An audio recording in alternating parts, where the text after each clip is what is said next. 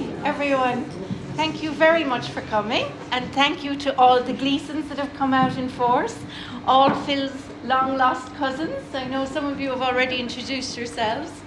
Just a little bit of background, which Phil might cover also. Phil contacted us back at the end of last October, telling us about his great-grandfather who had emigrated from Killaloo back in 1888. I think was the date you had, yeah, around then. And that his father was John Gleeson and his mother Bridget Hayes, we thought at the time, but it came out to be Margaret in the end. Mistake. Yeah. So anyway, we did a bit of searching. Phil came up then and he said, this is a photo of the home, the glass in the front door of the home place, and it was Killarry. So that was we were able to pinpoint the townland and find the family. And then slowly, as we communicated and asked more questions locally, we filtered it down and discovered, I found out that Mary McKeough, who works in Collins, is, where are you, Mary? Mary, right beside my house, was a relative of Phil's, so through his great-grandfather's brother. So then Phil was saying to me, Deborah, you know, would love to send you a present or something, and I said, no, you know, visiting would be a present, more than a present enough.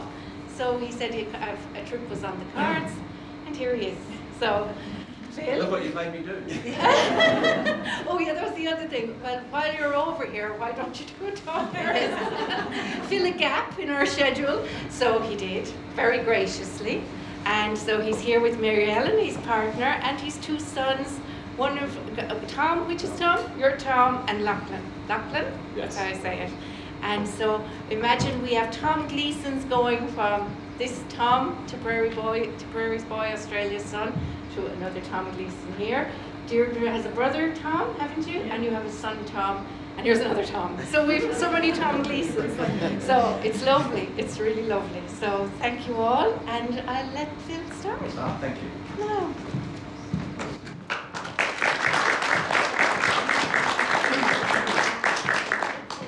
Okay, so to help put me at ease, can I have a show of hands of people who think that they might be related to me? Can I, well, the remaining people, then can everyone else who didn't put up their hand now put up their hand? Because I think they belong to a group of people who are not sure, but they would like to be related.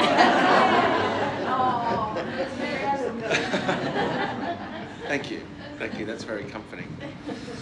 Okay, so one of my anxieties before coming here was that I wondered whether the Irish had completely lost patience with mostly, I hope there's no Americans in the audience currently, mostly perhaps with Americans coming over and beating their chest about how Irish they are. So I don't want to do that. I stand here before you, proudly Australian. However, I will simply show you this, which is I belong to a small country Catholic parish in West Gippsland, and for the first time since my father passed, I went to the cemetery, and a small walk down the Catholic corner of the cemetery will reveal clearly to you the names of the families that I went to Mass with every weekend: O'Leary, Dillon, Macmillan, Gleeson, O'Donoghue, Cunningham and Conlon. So that should explain to you a little bit about the cultural atmosphere into which I was born and raised.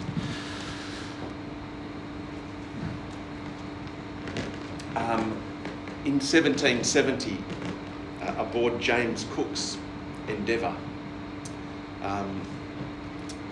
the botanist, I forgot his name, Joseph Banks, wrote that in his journal that Australia, or what was then called New South Wales, was virtually uninhabited. Nothing could be further from the truth. It was a patchwork of indigenous nations, all with separate languages and separate cultures. And it was one where people travelled and exchanged culturally and in trade. And recently I attended the University of Western Australia and was attended to observe an Aboriginal art exhibition. And the artists had come from Tennant Creek up here, and they were visiting Perth, some 4,000 kilometres, so they're similar to travelling from Moscow to London. And they explained to us that there was three crucial things that when one member of an Aboriginal community moved to someone else's country, they had to do three things. They had to pay their respect to the elders, to the country in which they visited. They then had to sing from a song line, and the song line explained their family background and the country from where they come from. And the third most important thing they had to do was bring gifts. So I propose to follow that formula. I want to therefore say that whilst here, I want to acknowledge the elders past and all their moments of despair and moments of joy that have brought Ireland to where it is today. And I want to also acknowledge and pay my respects to the elders, some of whom I'm related to, who are here tonight. I've got one small confession to make. I had secretly been hoping with my surname that I think we've... No? They dyed their hair. Do they? Okay. Are they at least from this area? No. Okay. My only other confession is that I'm 52 years of age, I've spent about 50 years of that period paying absolutely no heed to family history whatsoever. No interest in it. For the first 30 years of my life, I ignored it. I thought, I don't need it. It's retrograde. Why? Who needs tradition? I'll forge my way through the world without paying any heed to it. We haven't found them, but what I have found is mostly this. Can everyone see what they are? I don't need to describe that to you, but this is a photograph from the early 1930s from the farm on which I grew up, and it's one of the artefacts I have from family history. Clearly, with potatoes, size does matter. Okay, let's start. So what's my song line? A show of hands, who's been here? A few people. Okay, it's a really simple place to understand. From about here to here, there are crocodiles. From here to here, and here to here, there are sharks. They're ill-mannered, but they're not ill-tempered. From here to here, there are sharks, which are devoid of all emotion and are mostly ill-tempered. In here, there are snakes and spiders. I currently live here. Down here, people surf and make lovely red wine, and all of this we sell to China. Okay, I just want to say one thing. Yeah, I know Mick's here. Please excuse me, I'm about to insult the English. The English will have you believe that Captain Cook discovered Australia, and it's become almost folkloric in schools to think that the English discovered Australia. But for the last 20 years, I've lived in Western Australia in Perth. I'm not from there originally, but it's worth noting this. This is a 1663 French map. Clearly, they knew Australia was there. They knew it very well. New Holland, they called it, and they were catching trade winds from Africa and charging over there. It's actually based on a 1644 Dutch map, some 120, 30 years before James Cook sailed up the east coast. That's a replica of the Batavia, which is a famous Dutch merchant vessel that crashes on these islands here. Why on earth, and what has this got to do with the Gleeson family history? Absolutely nothing. Absolutely nothing, but it does give me a chance to show you where I had holidays last year. And this is a coral reef in the Indian Ocean called the Abrolhos. And that's the lovely Mary Ellen catching a bald chin groper. Okay, a bit more serious now.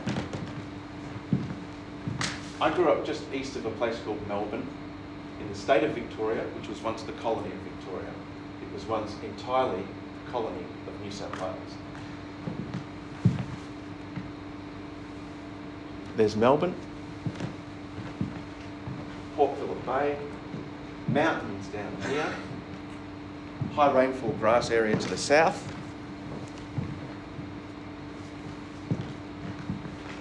Western Port Bay, full of silt, rivers leaving the mountains and emptying into Western Port Bay. A map from 1859. There's Western Port Bay. The first European, funded by a chap called Gibbs, to explore this area was a Polish count by the name of Paweł Strzelecki. It's spelled phonetically here, that's not the way he spells his name, but silly Australians did their best. And that became known, when I grew up, this was known as the Strzelecki Ranges. You see here an area of enormous size just called the Great Swamp, and that's where Thomas Francis ends up. Fun fact about Paweł Strzelecki. This is a plaque from Dublin. He ends up raising money during the famine and is recognised in this plaque.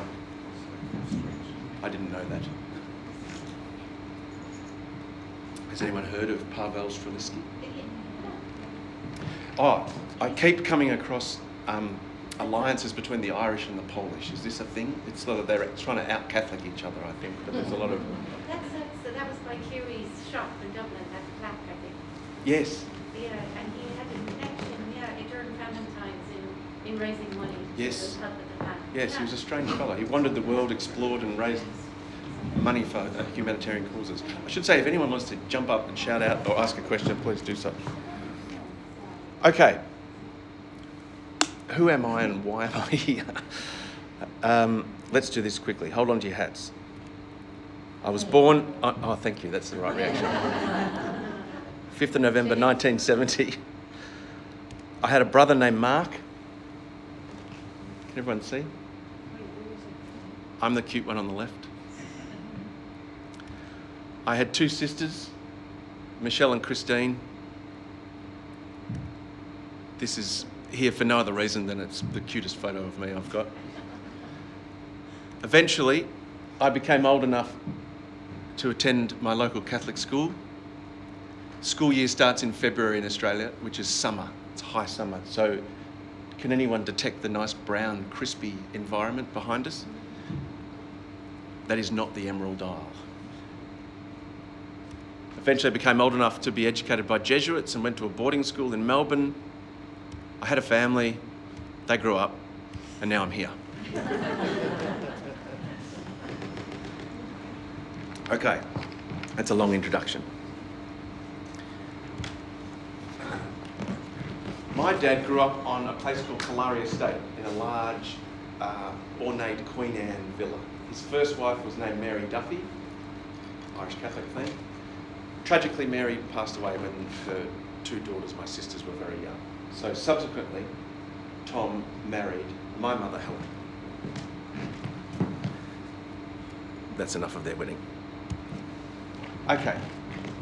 Tom had a brother, Peter. Peter loved flash cars. Tom loved fishing. If you look closely in the photo of my dad, you'll see evidence of the risk that ultimately caused him to become unwell. Can anyone spot it? It's not the shark.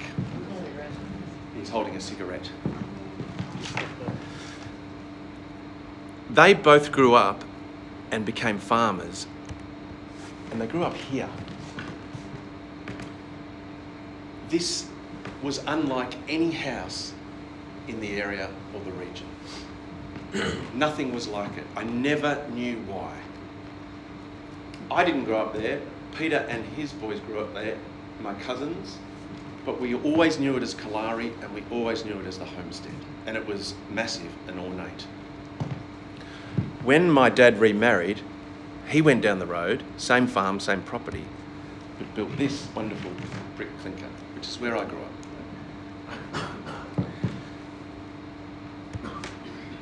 This is my cousin Mick, still in Kalari. It looks like a museum.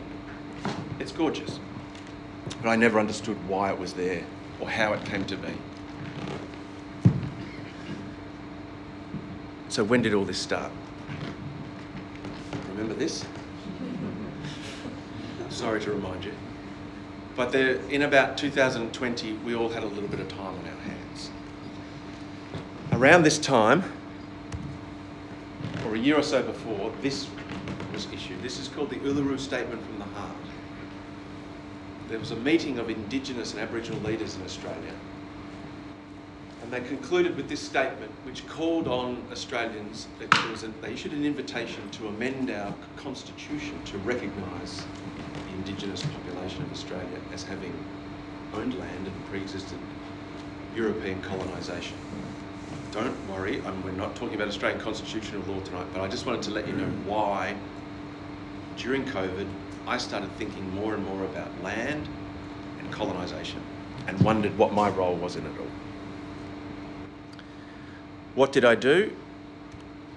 Well, I started where everyone starts: births, deaths, marriages, and this is Thomas Francis Gleeson, my great-grandfather, marrying Annie Dawson in 1889 in the colony of Victoria. She's from County Cavan, he's from Tipperary, and he says he's a farmer. I thought, that's interesting. I checked passenger lists. I couldn't find a passenger list for Thomas Francis, but I found a passenger list for Annie Dawson, and she's arriving in about 1888. I had some family artefacts, but not many.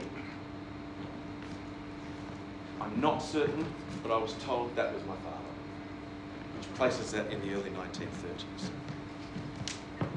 There's a lot of men there, and they're picking a lot of potatoes. I tried to read as widely as I could.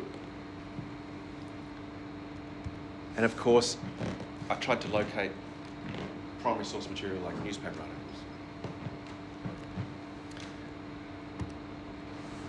What I most enjoyed was reading about the swirl of history happening around the same time as my grandfather and my great-grandfather.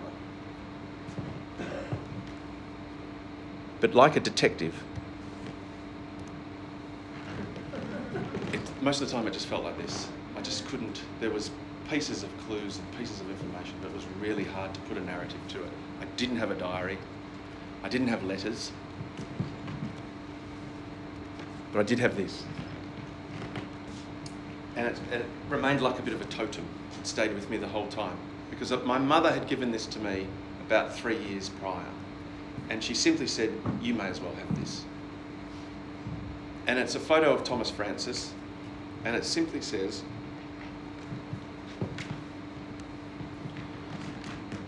"The Gleeson family, a memento of a great friend of the McCaffrey family, Mr. Tom Gleeson." And on the rear, it says, "Mr. T. Gleeson, aged 81, 1937. That's the year of his death. Who are the McCaffreys? I have no idea. But at least I have a photo. All I knew was this. There'd been a Tom, a Peter, and then a Tom and a Peter. Lacks imagination, but at least I had a basis of a family tree. From family stories, I thought there'd been stories about another branch of Gleesons because there'd been a dispute over the farm at one stage, all very mysterious, and I had no names and I didn't know what that was about. So these are the main questions that dogged me. Why on earth did he come? Who were the other Gleesons? And why on earth did he have a large and ornate house? It didn't make sense. Was he a wealthy man? I had to ask myself about the Irish coming to Australia. After agriculture is reorganised in the 1840s, 1850s in Ireland, there's an uptick. These are the numbers of people leaving Ireland for other places. The black are the numbers of Irish leaving for Australia. It's always a tiny trickle compared to people going to the US or remaining in the UK. There's an uptick during the 1860s because for a short time during the Civil War in the US, Australia looked like a better alternative, even if it was 12,000 miles away. So this is post-famine. This is Civil War, a little bit of an uptick. But by comparison to the Irish living in other places, it's a really small proportion. However, the key story is that as a proportion of the very small population in Australia, the Irish made up a significant sum. So the raw numbers are small, but the proportion is large. So by the 1870s, they are a quarter of the population in Melbourne and the colony of Victoria. They are second only to the English. So they make up, in raw terms, compared to the US and elsewhere, a small number, but a big cultural impact. Okay, so we are originally just the Port Phillip district, and we are administered as part of the colony of New South Wales.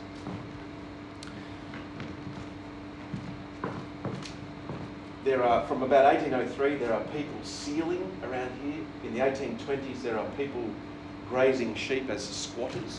They don't own any land, they run it on Crown land. But Melbourne is not established until 1835. By 1851, the colony separates and they get home rule. Ironic for the Irish living in Melbourne and Victoria. John Redmond, the Home Rule politician, travels to Melbourne and for 10 months goes up the east coast, Melbourne, Sydney, raising money for Home Rule, and the Irish living there already have it.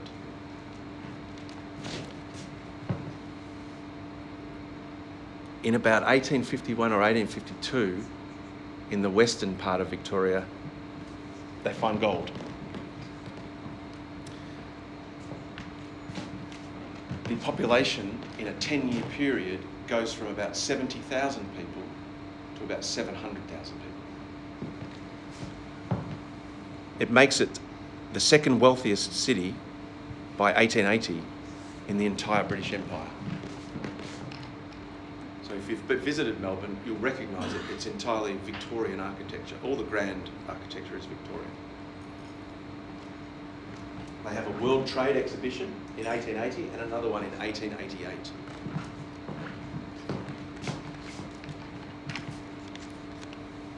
What follows a mining boom? Crash. This is South Melbourne, the first suburb where Thomas Francis arrives.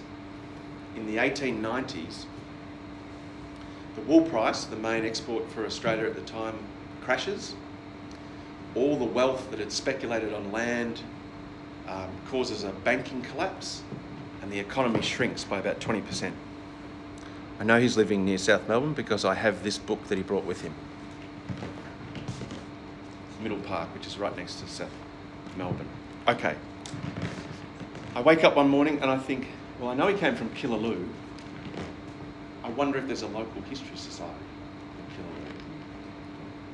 I find Deborah, I email her, and within a week or so, she emails me this.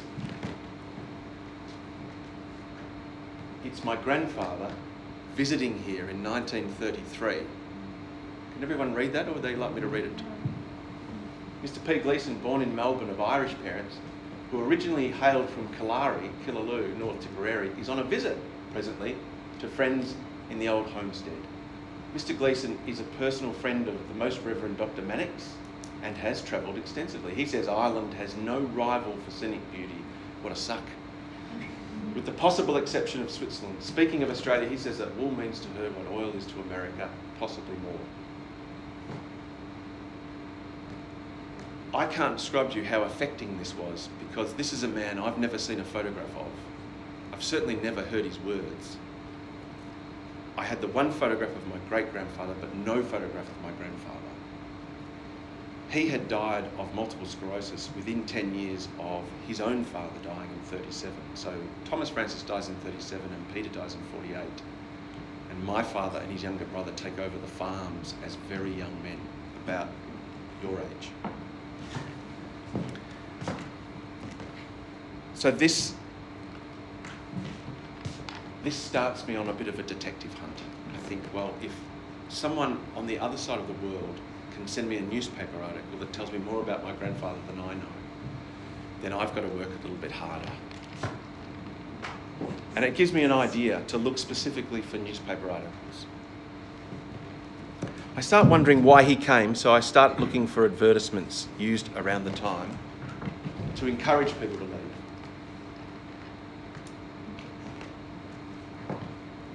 This is from a sign at Australia House in the Strand around the turn of the century, and this is one of the posters that encouraged people to leave.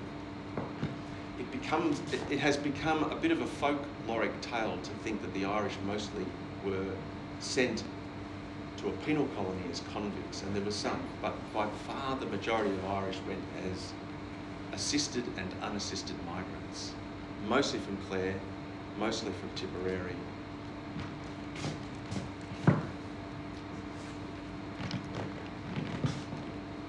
This is from Thomas Francis's death certificate. He said this: his children at the time he died were my grandfather Peter, and someone called John deceased. I've never heard of this person.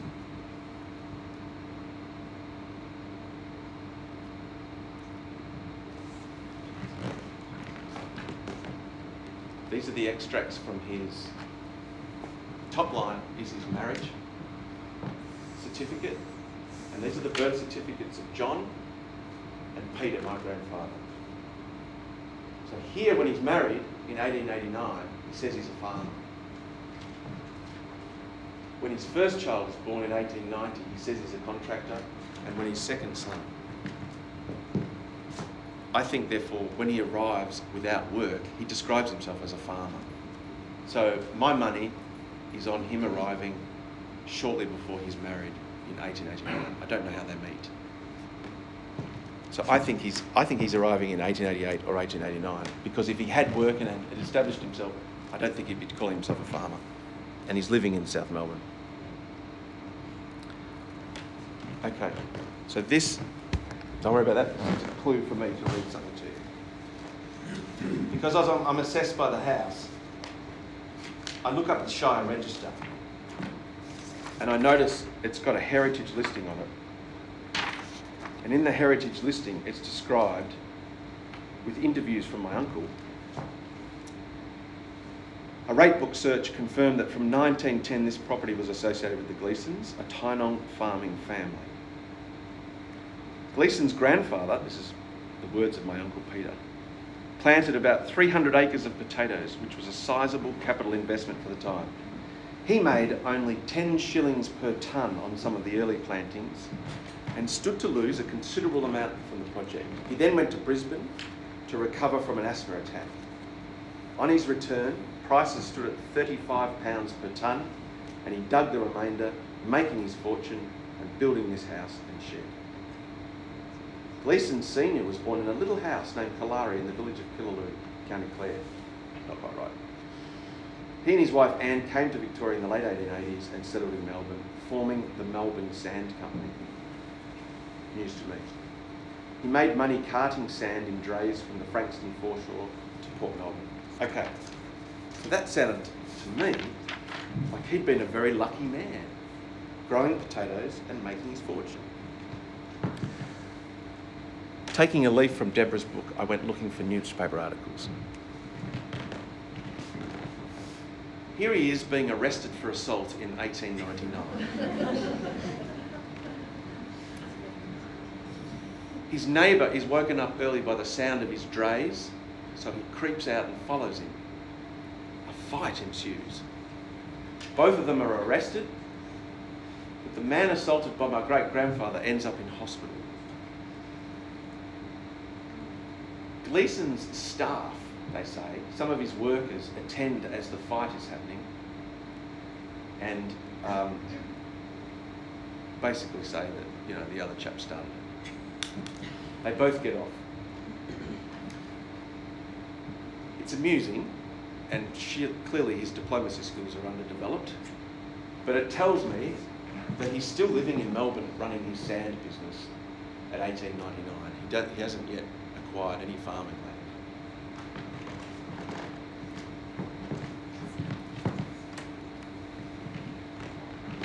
This is an article where he's leading a delegation of sand carters to the Port Melbourne Council. And he's making some humorous retort, which you wouldn't know it's humorous, but you do because the article inserts laughter. Okay. But what about his farm? How did that come about? Well, as it turns out, that great area east of Melbourne called the Great Swamp, it had been, the colonial government from about the late 1880s had been earmarking that for conversion and drainage into an agricultural area. So Melbourne is completely depressed. A third of the workforce is unemployed. And so they come up with an idea to drain this whole area using labour force in exchange for land. So you have 2 weeks, it was called the Village Settlement Scheme, and you would have 2 weeks helping drain and build this enormous drainage channel. And then you had 2 weeks, you got a 20-acre block, you had to be unemployed, you had to be married. And by the late 1890s, they dug this thing all the way through from the bottom of those mountains to Western Port Bay.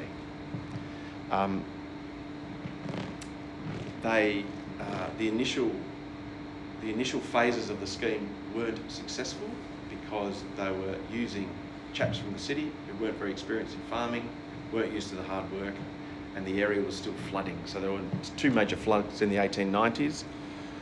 By 1914, just prior to the outbreak of the war and before trade with Europe ceased, they imported this baby from Germany called the Lübecker dredge.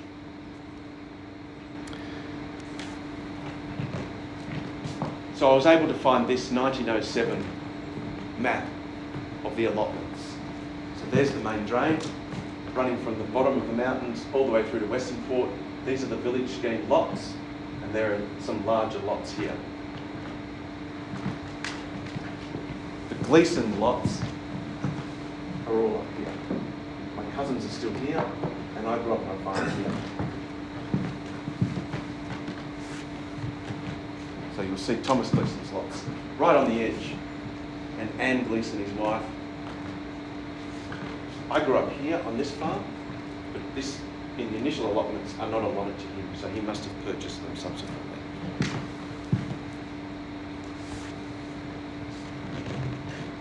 There is some reference, Deborah, isn't there, to him coming to Australia for, presumably for economic prosperity, but also for health and climate, because he had asthma. Someone indicated that he had asthma.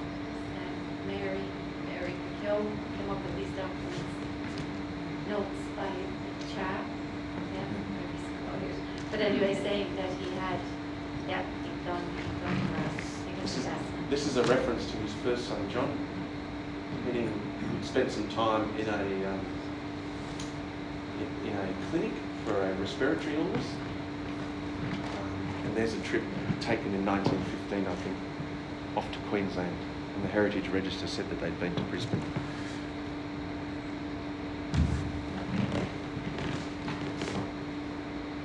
I kept finding references to him being incredibly engaged in agriculture and farming. Here he is explaining his theory on Irish blight to potatoes, to other farmers. Here he is importing bumblebees to help with pollination. And to the left is an article about him being one of the most successful pioneer farmers of the area, and once again, discussion about some amazing potato crop.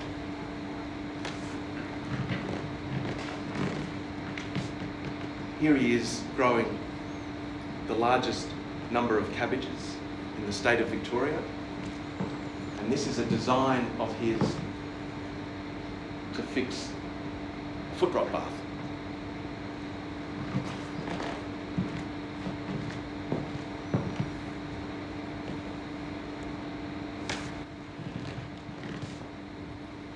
He's exporting cattle to India, and by this stage, the farm seems to be moving away from tillage to a dairy herd of Jersey cattle, which makes a bit of sense because here's my dad as a young man with a Jersey herd.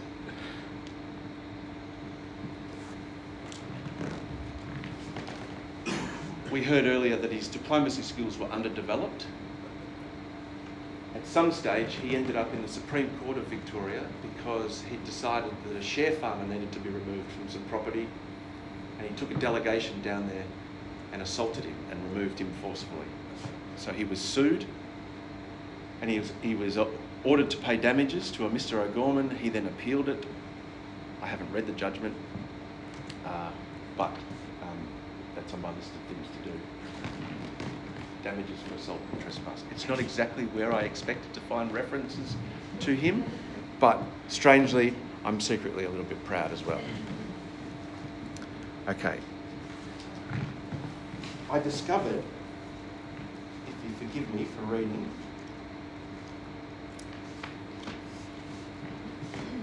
in the 1930s, a delegation of farmers from Tasmania visited the farm.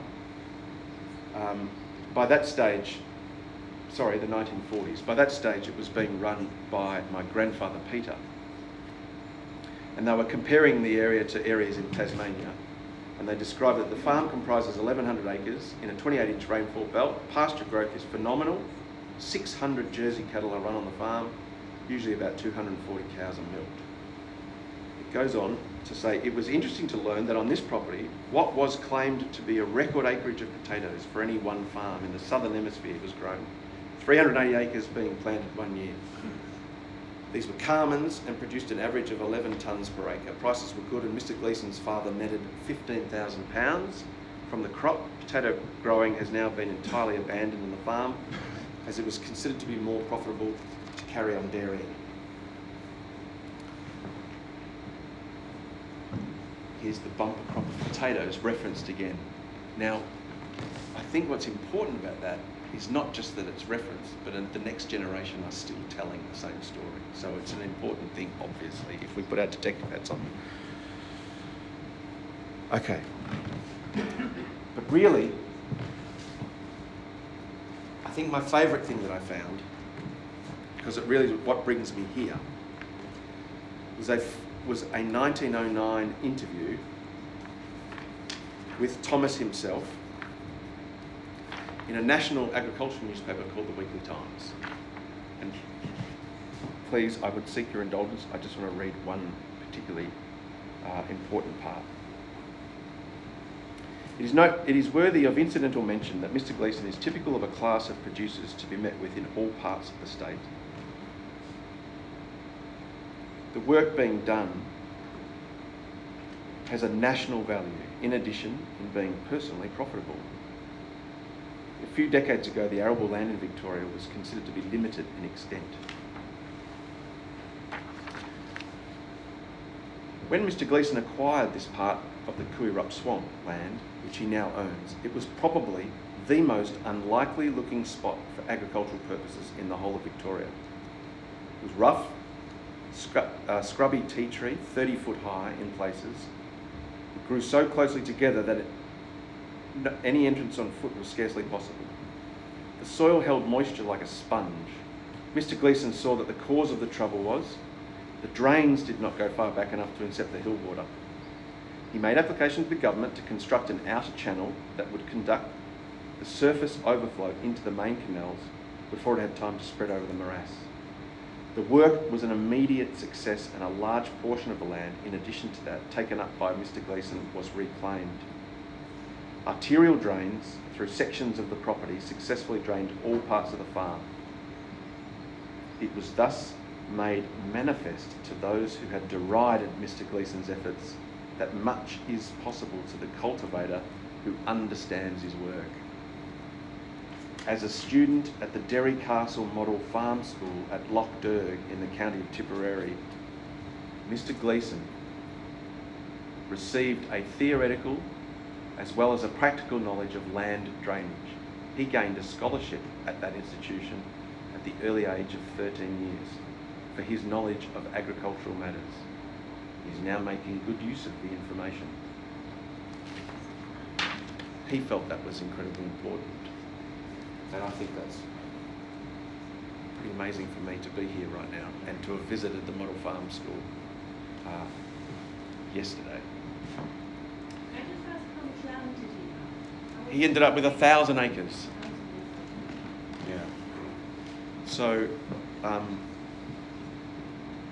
more I read, the more I started thinking about what was a transformation in starting Irish and becoming Australian. What does that look like? What does it feel like?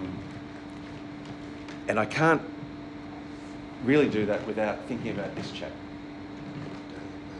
which is Daniel Mannix, who was appointed the Coadjutor Bishop of Melbourne in 1913 and becomes the Archbishop of Melbourne in late 1915. Now, in Melbourne at the time, to be Catholic was to be Irish, and they were a significant portion of the community. Even though the great majority of them were urban working poor and working class in Melbourne, which doesn't feel right when I look at the house that Thomas Francis built and the early success he had as an agriculturalist, and he would have been an employer of men, and a significant business owner. So he doesn't fit to this neat paradigm of urban working class Irish Catholic. However, the arrival of this man and the confluence of certain events meant that for a great many decades in Melbourne, the Irish were a unified collective. And the events, I'm embarrassed to mention them, but I shouldn't need to explain them to you, were First World War, the Gallipoli campaign, and vast numbers of volunteers from Australia throughout 1915. The recording of the deaths and the outcome of the Gallipoli campaign meant the enlistments went down very quickly towards the end of 1915. And so the Prime Minister at the time, a Welshman by the name of William Morris Hughes, said we needed conscription. Australians regarded themselves, quite apart from what we're about to talk about, regarded themselves as British. So when Britain was in a war, they felt it was an existential crisis for themselves as well. So they enlisted in vast numbers, but enlistments took a dive. The Prime Minister said we need conscription. As it turns out, the only two places in the British Empire that didn't have conscription during the First World War was Ireland and Australia. Why didn't we have conscription? Because William Morris Hughes, God bless him, said, I'm not going to implement it unless the people vote on it. So he commenced a referendum. He planned the referendum for June 1916. As we know, in Easter 1916, the events of the uprising and the subsequent summary deaths of the members of the uprising.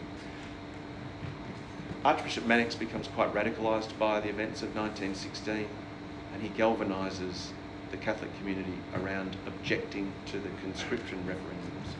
The Prime Minister tries twice. He has two referendums and he loses both of them.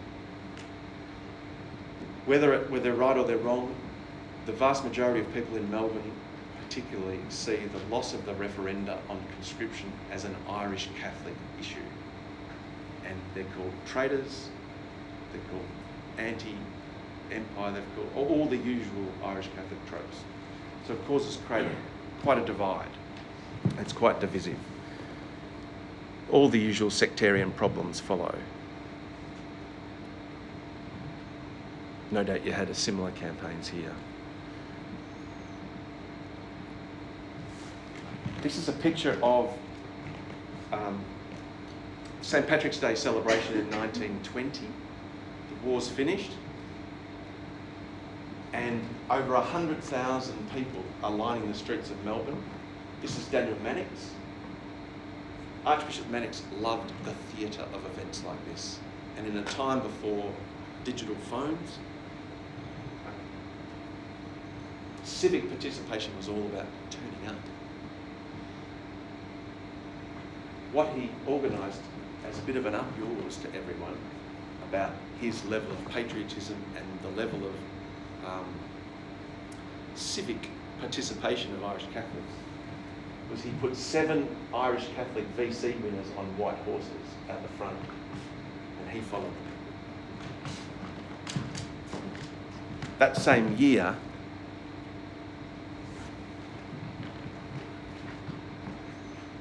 he says, I'm going to lead a pilgrimage to Rome, and he invites local Catholics to come with him. Rather than travel to Rome through the Suez Canal and up the quick way, he goes around the long way. He goes to the USA first, and he heads straight to New York. And who do you think he teams up with in New York in 1920? Eamon de Valera. He becomes a confidant and a friend of de Valera throughout the entire War of Independence and the Civil War, which ensures that his career goes nowhere other than Melbourne. He remains the Archbishop of Melbourne for 50 years. He tries to come to Ireland on this trip, but he's denied entry by the British. So he floats on a ship outside Cork for a while, and they don't let him in. They see him as quite a threat. So I wondered to myself, well, where does my great-grandfather and where does my family fit in all this? How do they regard this? I'm immersing myself in Irish history and thinking, well, the events and politics of Australia are being looked at and participated in through the prism of Irish politics. And it's the Irish voting against conscription in 1916 that are like the grit of sand in the oyster that try, one of the first occasions for the Australian population to think our interests may not be the same as Britain's interests. The only clue I've got of where he stood on all this is that the Irish Relief Fund set up by Daniel Mannix to assist Irish nationalists imprisoned. It's called the Irish Relief Fund. It's funneling money, presumably, through Mannix to de Valera. And Thomas is in 1924 is holding a fundraiser. He's also consistently hosting St. Patrick's Day events. Okay. So, I don't have letters, I don't have his own words, but David Fitzpatrick's book that I have here is a historical study of correspondence from Irish expats going back and forth from Ireland and Australia. And he says one way that he observed in the letters a sense of consciousness changing among the Irish expats is that all the references of the word home in the letters leaving Ireland are to an area or a community or a region. And all the references using the word home in letters from Australia are about a physical dwelling. Home means a big, kick-ass place, but home for the Irish was still community and region. I think there's evidence of Tom going through that same transformation. What does he do when he first finds success? He builds an enormous house. What does he call it? He calls it Kalari. After what I really enjoyed learning was essentially his mother's home.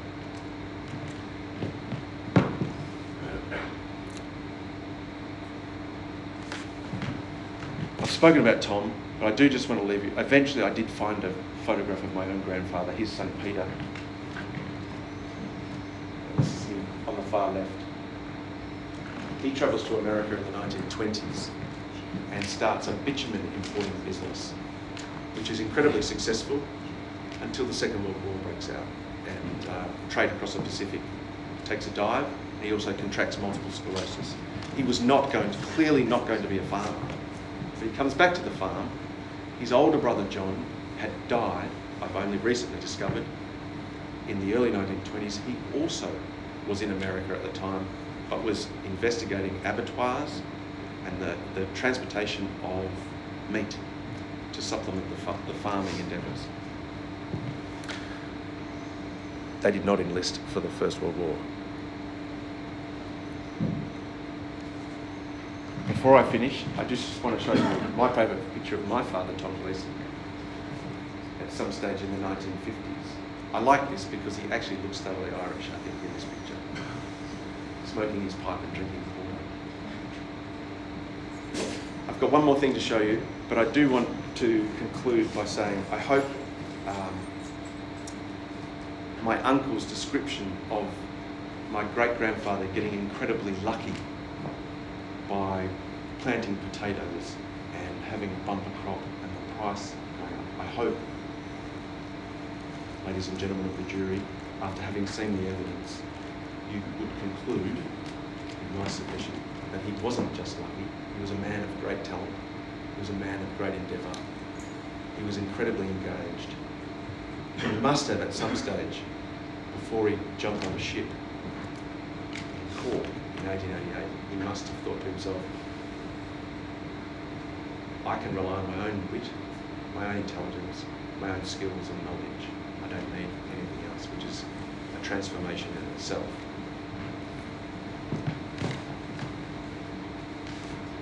You'll remember the writing on the envelope from the McCaffrey family. Rosaline McCaffrey was a presentation nun. It's her handwriting. And to find out about the McCaffrey family, of which I knew nothing, I tracked her down through the archivist of the Presentation Sisters, and they said she was still alive. She was 96 years old. And they said they would find her for me. I got no reply for a long time, except 3 weeks before I arrived in Ireland. A young lady emailed me and said, Rosaline was my auntie, my great auntie. I'm sorry to say that she's passed away last week. However, she got my message and she wrote this down. There's the same handwriting. I'm just incredibly touched that in the last days of her life she felt it was important to respond to my request for information. The connection between the Gleesons and McCaffrey families came about sometime prior to 1929.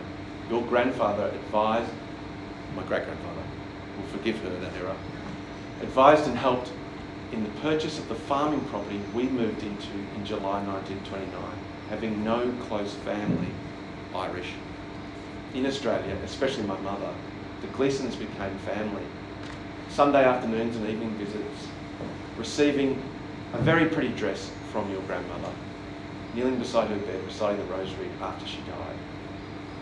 My mother had attended to her prior to her death. And it goes on.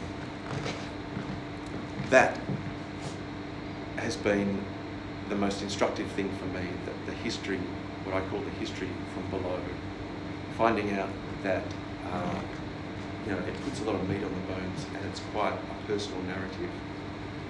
And this exercise, I think, in finding out about this story, about a man I knew nothing about, has been transformative for me. And it makes me feel that 1880 is very proximate. It's only a few generations ago. It is not that long ago. And I've never felt more like an immigrant in my own country. And it's been a wonderful exercise, and I really hope that speaking with a few of you, I can learn a lot more. The final thing I need to do is give some gifts. One gift is that I've organised some finger food, so do stay, anyone who wants to have a bit of a yak. And I've opened a bar tab if you want to have a tea or coffee or a wee drink. The only other gift I want to give is this to you, Deborah. And I would like to read the inscription. This has been a comfort to me. It's called Oceans of Consolation. It's a history of letters written by Irish immigrants in Australia back home. A book lying idle on a shelf is wasted. Like money, I wish I put my glasses on. Like money, books must be kept in constant circulation. A book is not only a friend, it makes friends for you. When you have possessed a book with mind and spirit, you are enriched. But when you pass it on, you're enriched threefold. So says Henry Miller. Thank you very much.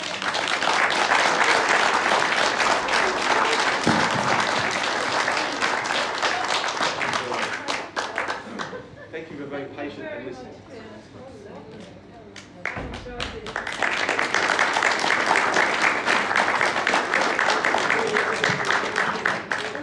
Phil, thank you very much. That didn't feel like 70 odd 86 slides. slides. 86 86. slides. Didn't feel like it.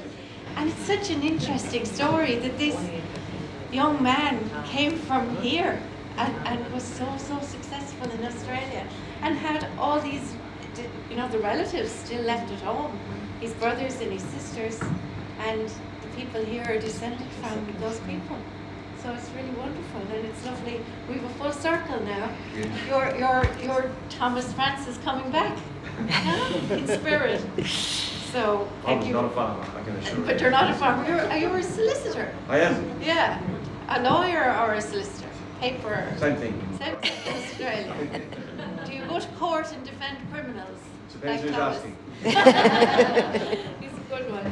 So we're. So thank you very much, and thank you for the finger food and the bar tab. And Phil's around tomorrow as well. Well, are you going to go to the cliffs, or do you know? We might go to Kishon. To where? Rock of Kishon. Oh, the Rock of Aye. Kishon. Lovely. Yeah. So we actually, guys, we've some journals and some albums here if anyone wants to buy them. But I'd say most of you already have them already. The journals are. What are we doing for the journals? Are 10.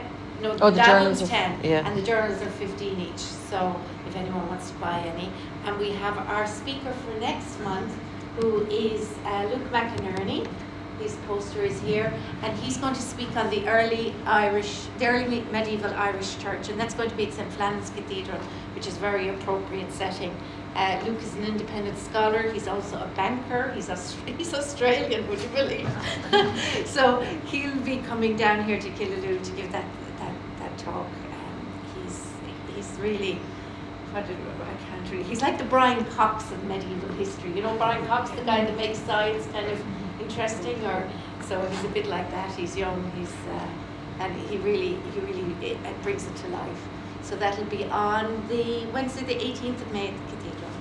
So we'll just finish Questions? up. Huh? Are there any questions for? Any questions?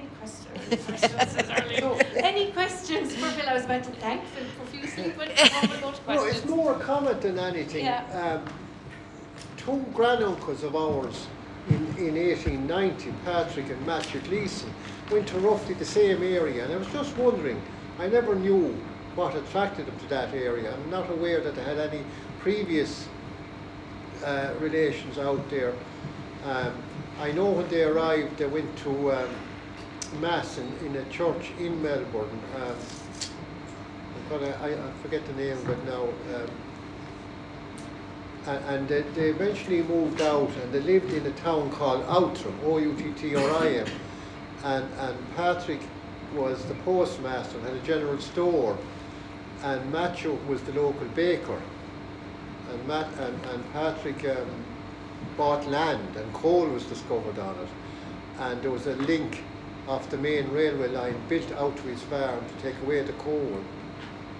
Lots of brown coal down there. That's the other part of Gippsland, further along to the east. Yeah. But what would have sent them down there? Yeah, what was the attraction? Was there a Give me previous... land, lots of land, Yeah. under the stars of land. But they generally followed chain migration was very common.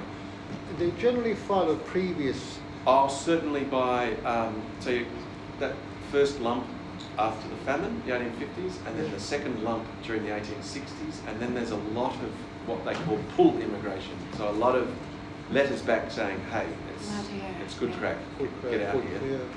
Yeah. And that's what happens right through to the early 20th century as well.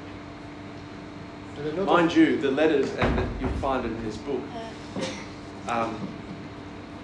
the letters coming from Australia are there's a lot of bragging about, gee, it's great down here. But there's also a lot coming back from Ireland saying, it's not so bad here anymore either. And so there's a lot of and neither of which is probably completely honest. True, yeah. So there's a lot of back and forth saying, well, things have changed and things have improved here, and well, we're having a great time down here. So, which is understandable. quite a number of Gleesons emigrated from the parish of the silver mines as well to Sydney more so. There's a man out there, Damien Gleeson, in Sydney. He's done a lot of research into Gleesons, and his brother is Monsignor Gerard Gleeson of the Diocese of Sydney. Ah, yes. Well, there are different pockets. If I can find another... Sorry. I don't get I'll turn your thing back on, will I? Michael, these Gleesons, the John that married into Killarry Hayes was from Bridgetown. So he was Claire Gleeson. Now whether he's a Kilcolman or I'm sure they're all of the same. No, Sure. I don't think so. Sorry?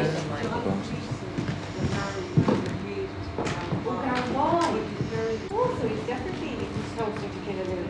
Because we invited a man, what's his name, Paddy, the Gleeson man, Morris Gleeson, is it? Who's in England. Dr. Morris. Yeah, we invited him here. The but DNA expert. Yes. Our good friend of mine. He's compiling a huge big Gleeson DNA database. Yeah, sure. There's a lot of Gleesons around Had here. he been able to come, he'd be swapping you all. He would. He's some character. That outram or outram is down here, Yeah. Bairnsdale, but there are a lot of Gleesons around here, none of which I understand are And directly the related. present descendants are around Inverloch, which I think is down in the... Inverloch. Yeah, that's what they... Yeah. Yeah. So we have Gleesons from all strands of the of Thomas's siblings. We've the Patrick's descendants, Honora's descendants. John had no children, John Jack, and Ellen, Honora. So Sheila there is a descendant of Honora, and Patrick then. Patrick It's another and sister. Ellen married Wickstead, and she was out in Killascully. Is any relatives of hers here? No. Any children of hers? Huh? All gone. Yeah. That's where Morris Gleeson's people came from, around Killascully. Oh right, yeah. Yeah. But this was a female, so she married a Wickstead out there. Well, Morris will tell you now, it's, Yeah. I think a Martin Gleeson All right. left that country. He was a school teacher. He went to Wicklow. Okay. Yeah. It's very interesting. And you know the Garvey thing, the Garvey marrying in to the Killarry homestead, he was from the Glen. And we had a guy here from Wisconsin, from a town called Freedom, that's full of Garveys. They've Garvey Street, Garvey Lane, Garvey this, Garvey that. The Garveys practically founded, the Garveys from the Glen practically founded this town. But Pop Mac said to me, one of those Garveys went over to Ballina, and the rest exchanged land in the land transfer. That was the Garvey, that's Jack Garvey's father. Yes, exactly, Johanna Sullivan. Yeah. Oh, right. Another Garvey from the Glen. Oh, another girl, one of the daughters, yes, yeah. So, but that Garvey guy in America was dying to know, did he have any relatives back here? And while he was here last year, he was a young man, he got engaged to his girlfriend up in the Glen at the old homestead, and he was due to come back here to get married this April. And I emailed him and told him we'd found the Garvey that had gone to Ballina. Jack Garvey was going over to him. But that was the man in Australia. He was, oh, Yeah, he's Jack Garvey, the one that was, Yeah. he was killed He at was on the way. Yes. across the road. yeah. Going to the other Collect them side. from Shannon. Yes. Yeah. Collect Patrick's son. Yeah. So it's very interesting. Like in Killaloo history, everyone's related. And always you'd be researching one family and suddenly you'd find a connection to another one. It's wonderful. You know, when you go back in time. She was. Yeah. They were the Port Royal Sullivans. Yeah. Honora's. Yeah. So very, very interesting. Thank you, Phil, because you gave us some meat to research. You know, it's lovely when you crack one of these and you suddenly, and to find out, to actually know that you actually knew the cousins after all. So I got a great thrill when I was able to tell Phil, you actually have living descendants here. You have a load of cousins. And some of whom you've met. You're stopping people from the food. Oh, right, yeah, I'll stop talking. So that's, oh, well, you know about our next talk next month. That's it. Okay, everyone, thank you very much.